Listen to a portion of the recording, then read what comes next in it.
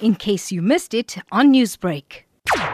So hashtag Unmask the Monsters is where we're trying to stand up against child pornography and demand legislation that reduces its prevalence in South Africa and ultimately seeks to eradicate it. So one of the aims of Unmask the Monsters is to get the NRSO made available to the public so that the public have access to that information.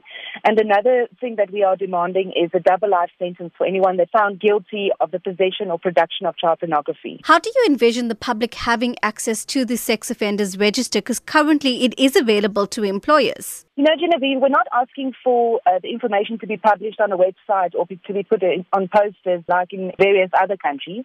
There is still a process that needs to be followed, which is one of it is that the person that you're vetting needs to give us permission. We don't aim to victimize the perpetrators, but we feel that as a public we need to have access to this information. If you're planning on employing someone in your house or in your garden or even, where you're working, you need to be able to know if that person is safe to have around your children. We would believe that for sex offenders, knowing that the public will have access to this register will serve as some kind of deterrent for future perpetrators. In terms of this campaign, talk to me about the support that you have received from members of the public. We solely rely on support from the public. So we have requested the DOJ. They still need to get back to us on the request that we've sent through to them.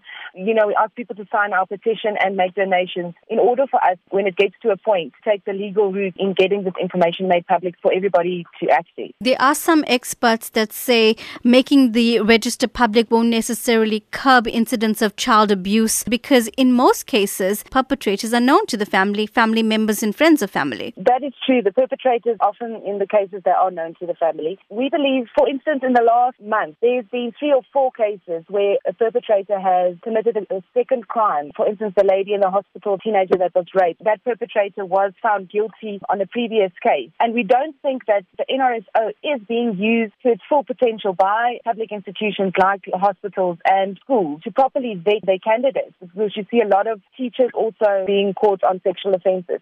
So firstly, the NRSO needs to work as it is, which we don't feel it is. And secondly, I think it's just our aim is to try and do everything that we can help. If it's someone that's not known to the family and you were able to intervene by not giving that person access to your child, then it's one less child that's being traumatized.